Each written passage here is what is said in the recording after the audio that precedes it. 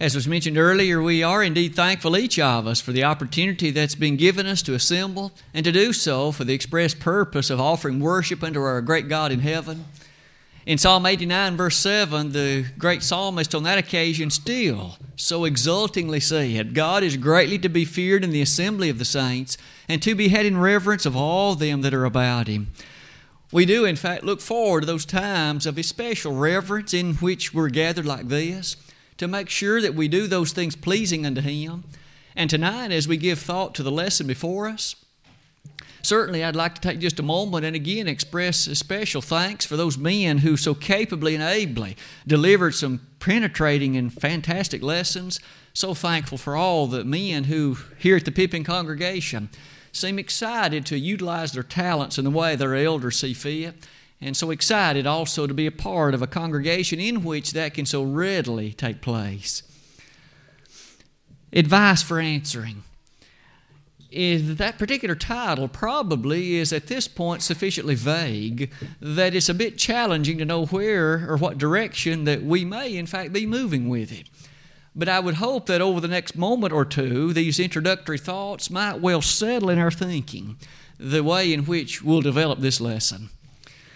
You know, and I as well, that as human beings, part of that which is our lot is to interact with other people, be it our spouse, our children, our parents, our co-workers, our neighbors, others that you and I perhaps on the job would interact with, be they students, customers, patients, or otherwise.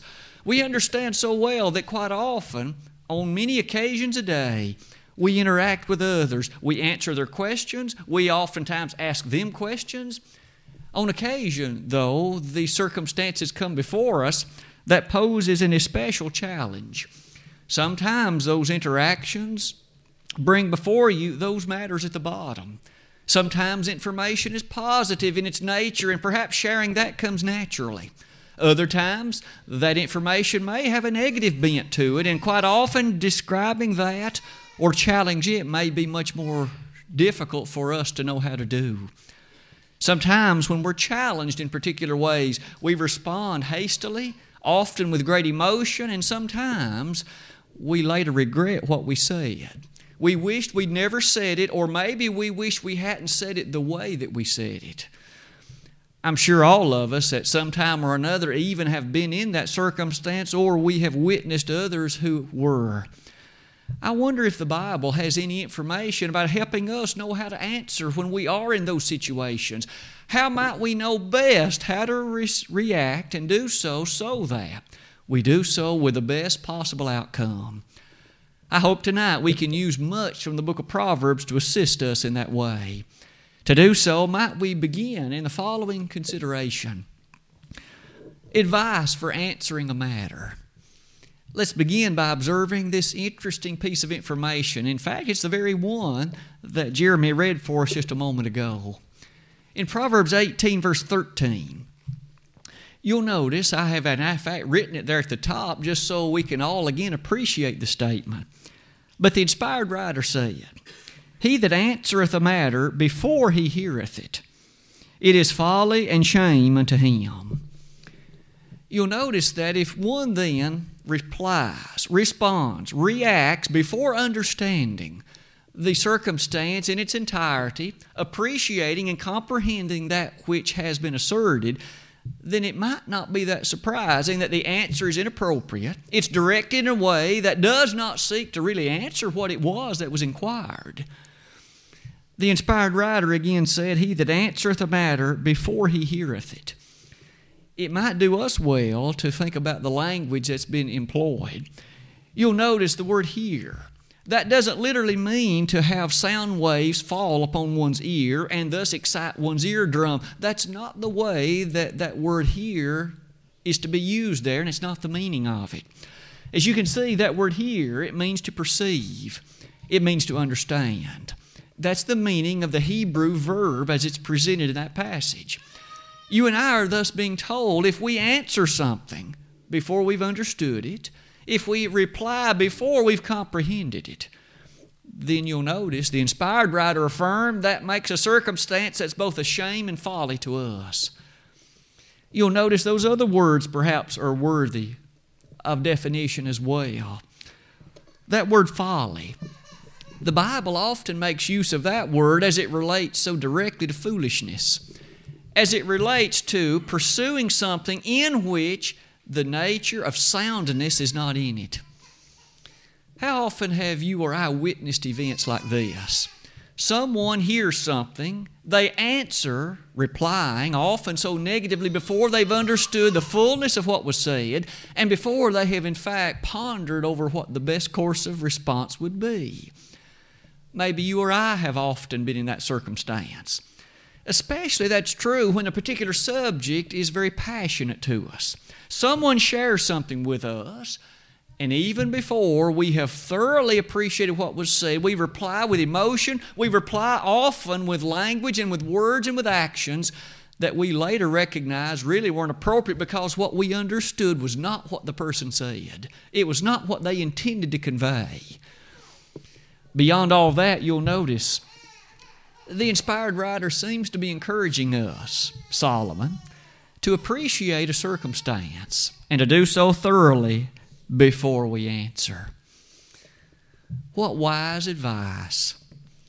There have been times in my own life, especially, I recall in graduate school, in which there were circumstances that would never have been the problems they were if only this had been followed. Be they my advisors or others with whom I worked, and they would pursue matters by choosing to answer before they understood what I or others were saying. It led to nothing but problems, it led to nothing but wastefulness, and it led to nothing but disagreeableness between individuals. It never had to be that way. Isn't it also true that such a matter can even describe a congregation, or yea, any organization of people? It's important, isn't it, to appreciate, to listen carefully, and to understand prior to answering. You'll notice at the bottom of that slide, maybe one example is highlighted before us in Job 38, verse 2. Here we find this impressive scene. Throughout the character of that book, Job, of course, had found himself in very difficult circumstances. He had lost, of course, the bulk of his possessions.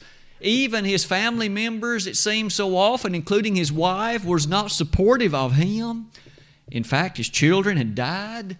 And yet, in his attempt to maintain a degree of credibility, and in his attempt to remain at least in a position in which he still didn't fully understand, the time did come in Job 38:2 when God challenged him that he would not speak without knowledge. He thus accused Job throughout that book, "You have had the nerve to assert things of which you had no knowledge." And isn't that still dangerous? When a person speaks having not the knowledge, having not the wisdom or experience. There, Job was in fact severely rebuked by God on that occasion. Perhaps you and I can see too how that difficulties can arise when we strive to answer before understanding.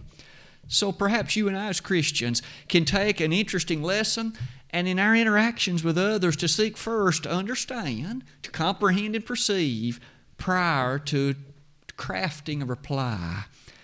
That's not the only advice the inspired writer gives us. Also in this book, consider this one. Proverbs 29, verse number 20. Go a few chapters forward with me and let's read as we notice the inspired statement of that passage. Verse number 20 says, again in Proverbs 29, "Seest thou a man that is hasty in his words? There is more hope of a fool than of him." We now notice yet another thing that can often be a matter of problem. There are individuals who perhaps have a shorter fuse. They are more prone to temper, aren't they? They're more prone to exceedingly rapid and hasty reply. And often that's filled with emotion, quite often prompted by a passionate reply. Often with language and words that are perhaps strongly rebuking, perhaps reproving, often filled with a strong element of negativity. I wonder if we might revisit, though, for the next few moments, Proverbs 29:20. "Seest thou a man that is hasty in his words?" That word hasty, as you can see, it means to be pressed. It means to be hurried. This individual has in fact hurriedly given a reply, maybe without thoroughly comprehending all the evidence, all of the knowledge, all the factors that may perhaps factor into it, but at any rate, has replied with hastiness. Isn't it amazing, the inspired writer says, there is more hope of a fool than for him. You'll notice again the word fool is employed, highlighting one that has chosen the pathway of folly, one that has pursued the pathway that is not in accordance to the wisdom or evidence. You'll notice again that God's Word says it's not wise to act this way. And yet how often in our world do you and I seemingly evidence it? Maybe you have worked with others or known others or been involved in activities with others, and they were so quick to reply, so hasty in their answer. Sometimes they were wise and sometimes the answer was appropriate, but more often than not, maybe, at least far more often than one would hope, that course of action that was discussed was not, in the final analysis, the best. It is for those reasons I would invite you to notice some of these statements. Being too quick to answer. One of the things that perhaps you and I have often been so willing to appreciate in the lives of others, maybe it was a grandfather, or maybe it was a father, maybe it was an uncle, or some other individual you knew who seemingly always had his words under strong control. Upon hearing something, he would ponder, pause, consider, reflect, and study, and only then would he give an answer. I think we've all come to admire individuals like that, who they never spoke out of turn, at least due to hastiness. They always were much more willing to ponder and contemplate, and only with the proper consideration would they answer.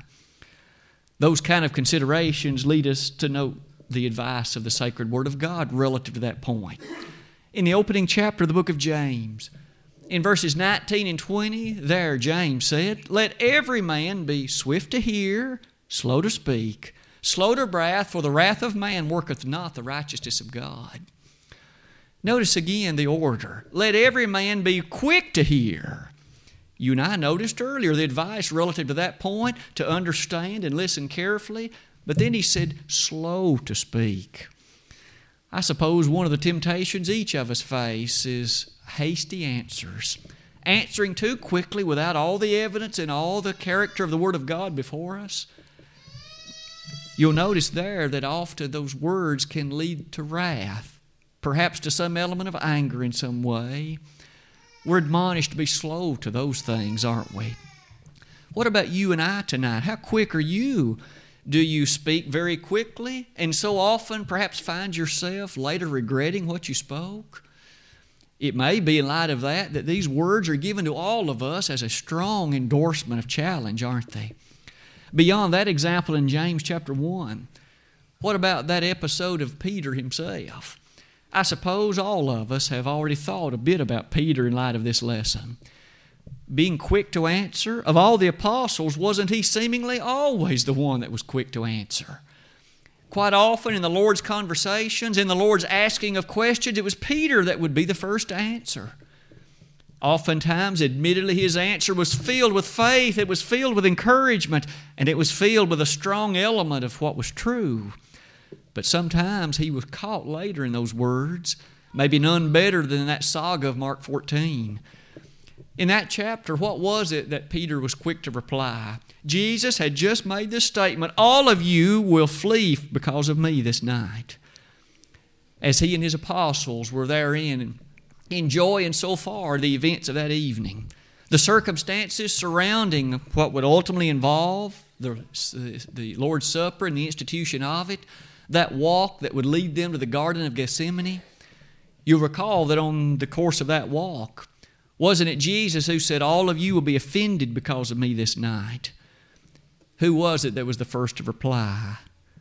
Peter. He said, though all the others will be offended, I will not be.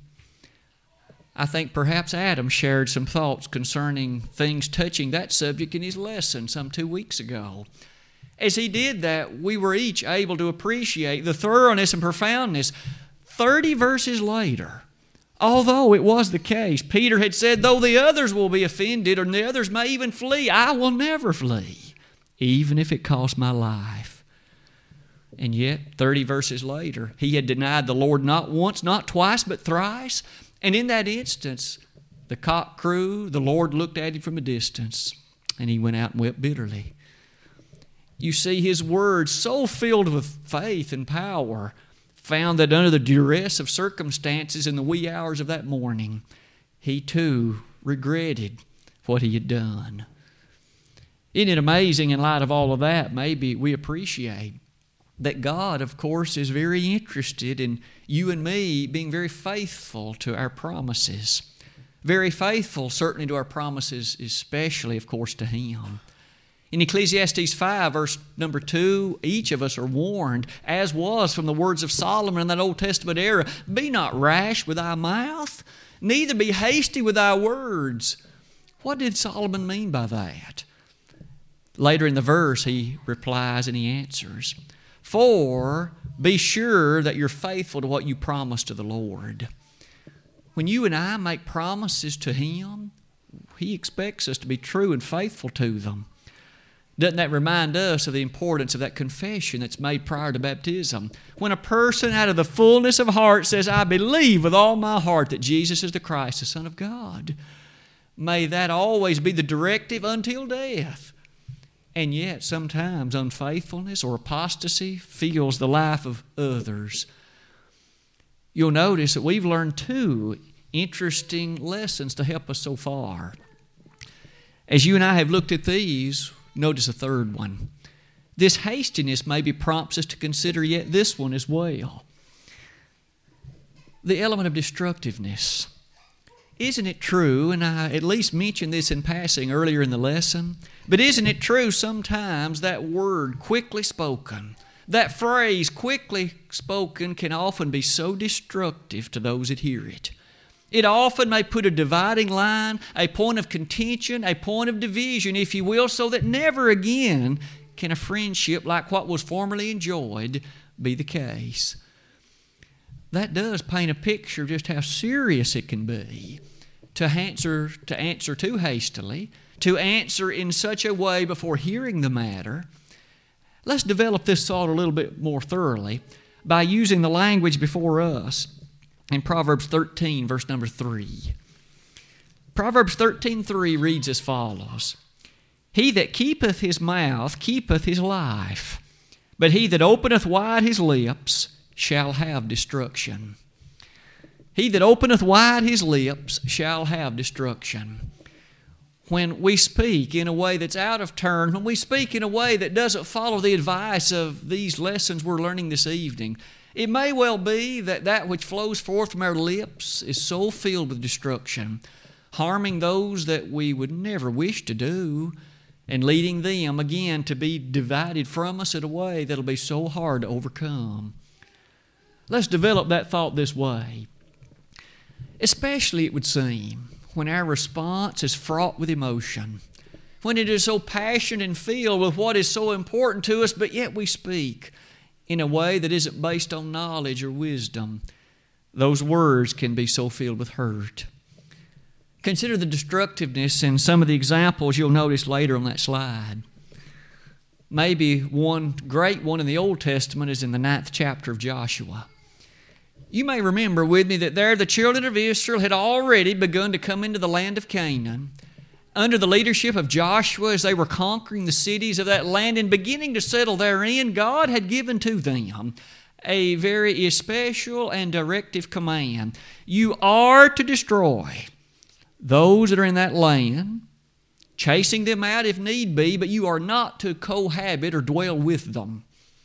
That included intermarriage, but it also included merely allowing them to remain in the land. In Joshua chapter 9, we come face to face with a group of people who had a very subtle and very crafty approach. They, in fact, were tricky. Here's what they did. They, in fact, were the people of Gibeon, which was a very low location right in the midst of the land of Canaan. They didn't come from a far distance, but what they did is put on old clothes. They took moldy bread, And they took, in fact, wine that had gone bad. And they came before the children of Israel and said, "We have come from a very long distance. When we left, our bread was hot, but now it's moldy. Our wine was new, but now the vessels have burst. The clothes that we put on were fresh then, but now look at them." Giving the impression they'd traveled from an exceedingly great distance. And they said, "We'd like to make a compact, an agreement, a covenant with you." Joshua and the elders of Israel listened intently to what they said, and first they were cautious. They said, "How do we know you've come from a far distance?" The only evidence that these Gibeonites offered: "Look at our clothes, look at our bread, look at the things we've brought. Doesn't it look old?" And the text says the children of Israel made a covenant with them without consulting God. They were hasty, too hasty. They didn't consider the matter thoroughly. They didn't proceed to consider it in the light of wisdom. And might I ask, did that lead to any destructiveness on the part of Israel? These people stayed in the land with them because by virtue of their agreement they were unwilling to destroy them. Later, wasn't it true, this very people was an eyesore to the children of Israel. They, in fact, were such that as they intermarried with them, what a problem it brought about. The destructiveness that came about from haste. We're reminded in Philippians 4:8 that you and I should, of course, pursue and seek, think on things that are true and honest and pure and just and lovely and of good report. As we think on things like that, doesn't it tie in rather interestingly with not speaking then too rashly, not speaking too out of turn in such a quick fashion with destructiveness? Oh, the regret that sometimes might be brought in that very idea.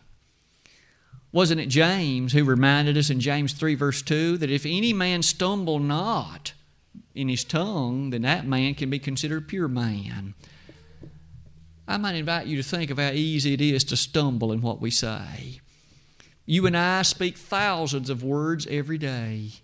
Some more than others, admittedly, but all of us speak thousands of words every day. Do we use those words correctly? Do we use them in a positive way to endorse what's noble and good and right? Or do we let too many of them slip out, like the lesson tonight that's hurtful, harmful, destructive, too hasty, and does not push forward the boundaries of God's kingdom? You'll notice finally on that slide an unforgettable warning from Jesus himself. Near the close of Matthew chapter 12 in verses 36 and 37, Jesus reminded us there about the nature of words and their appearance at the judgment. Did he not say that every idle word shall be given account thereof in the day of judgment? For by thy words thou shalt be justified, and by thy words thou shalt be condemned. Let's reflect that briefly and notice that if it's true, and surely it is, because the Bible informs us so, but every idle word will give account thereof. If that's true, then what should we say about those words that are overtly destructive, those words that are improper in that regard?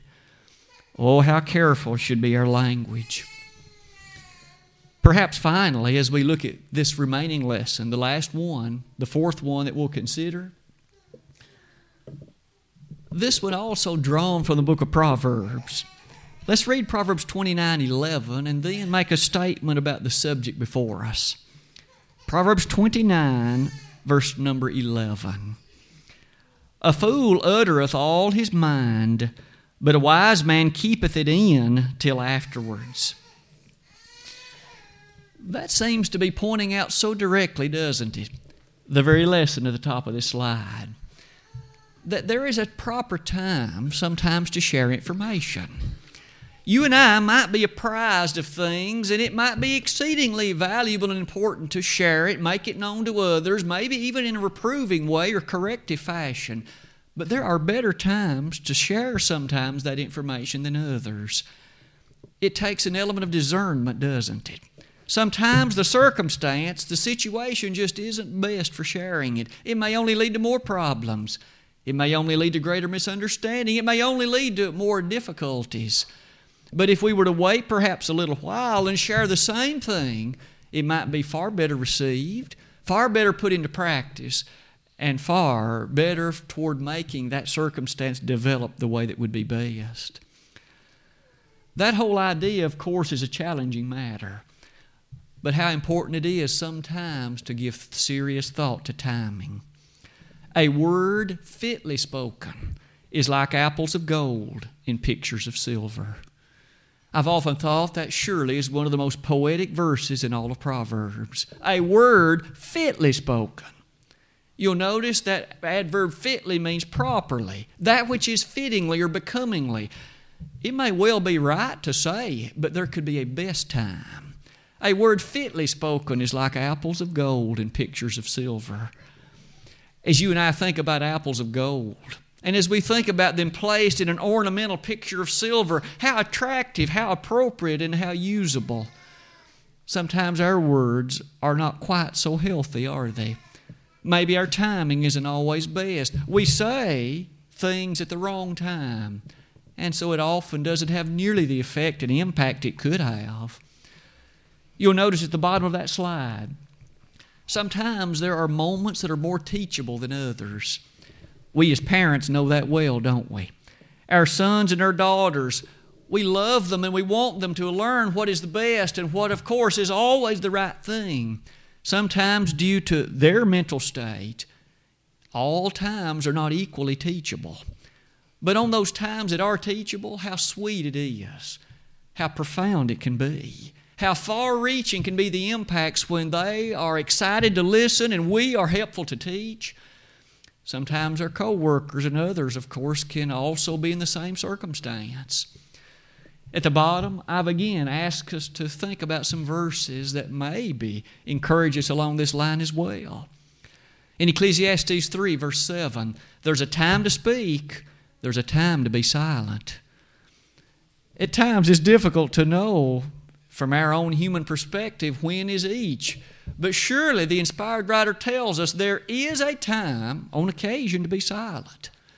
Now, he doesn't say to be silent permanently, but maybe the time will come shortly thereafter, in the next day or perhaps the next week, where we can share that information, when it will have the impact and it will accomplish the great good that it should. But maybe that moment is not the best. Maybe that person is crumbling beneath a load of duress. Maybe that person is that day having a particularly bad day in such a way that the idea simply wouldn't be absorbed. It wouldn't be understood by them in the way we'd hope.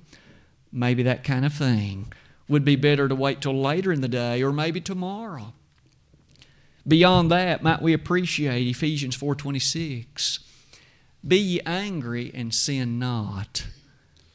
Reminding us that it may be these kind of circumstances that you and I can, certainly in the lives of those we love, we can understand that maybe this time isn't best. It will only lead to heightened anger. It will only lead to heightened difficulty.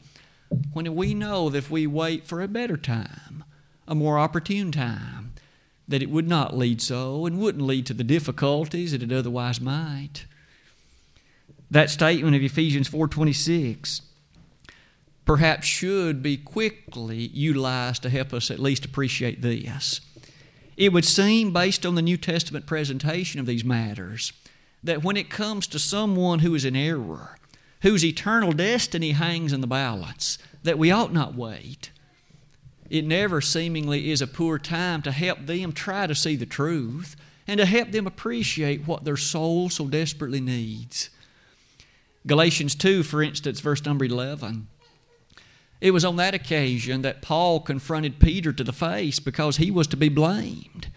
Here, some might argue this wasn't the best time. Here, after all, was an ambassador from a distant congregation who had come and who did so for the express purpose of encouraging and building up.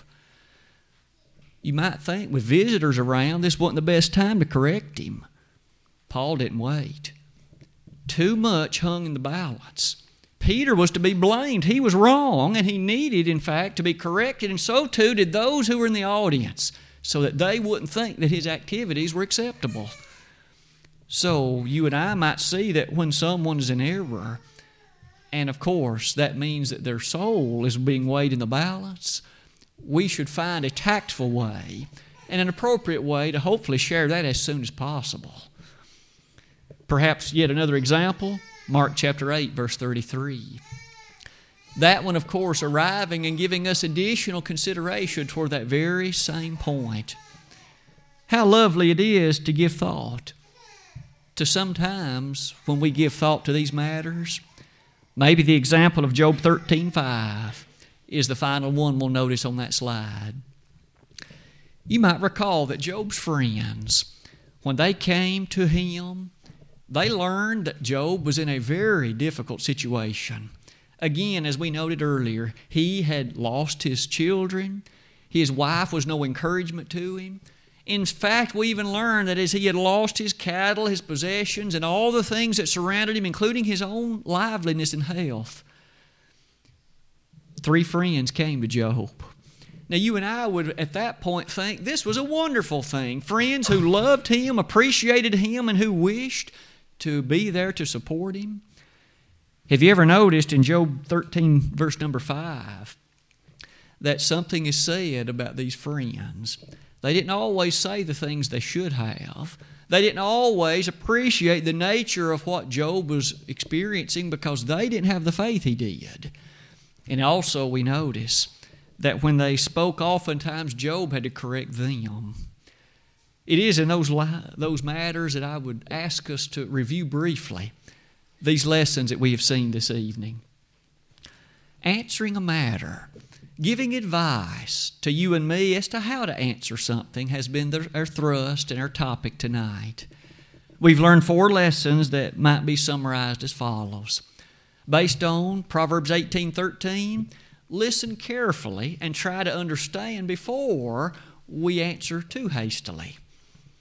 And then we notice from Proverbs 29:20, be not too hasty in our answer, but always again ponder, contemplate, so that we can make sure to understand. In the third place, we notice Proverbs 13:3, to at least be apprised and to consider that destructiveness that can come from too hasty an answer.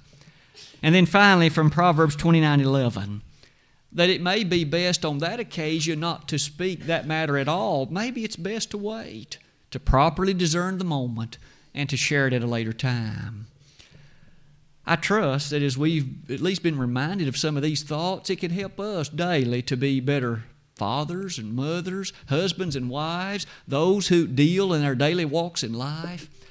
Because apparently Solomon recognized all these things, and the Holy Spirit saw fit to include them in the writings of the Old Testament. As we close the lesson tonight, let every man be swift to hear, slow to speak, slow to wrath, for the wrath of man worketh not the righteousness of God. Golden advice that all of us can take to heart and recognize truly as a part of the statements of God, both Old and New Testament alike. Tonight, as we give thought to those commandments of the Word of God, certainly the first thing that can be said about using our language correctly is you need to be a Christian. For then you can have Christ at your side in a proverbial fashion, helping you, encourage you, assisting you day by day. He promised, I'll never leave thee nor forsake thee, Hebrews 13, verses 5 and 6. If you aren't a Christian, you don't know the power of having the Lord with you. Wasn't it true that the psalmist said, I have been young and I am old, yet have I not seen the righteous forsaken, nor his seed begging bread. Proverbs 37:25, or rather Psalm 37:25. Tonight, if you aren't a Christian, why not take care of that missing aspect of your life, the greatest thing of all you haven't yet attended to? The plan of salvation is before us like this. Believe Jesus to be the Son of God, repent of the sins in your life, confess His great name as the Messiah, the promised one, and be baptized for the remission of sins. If we could assist you in that tonight, we would be delighted to do so.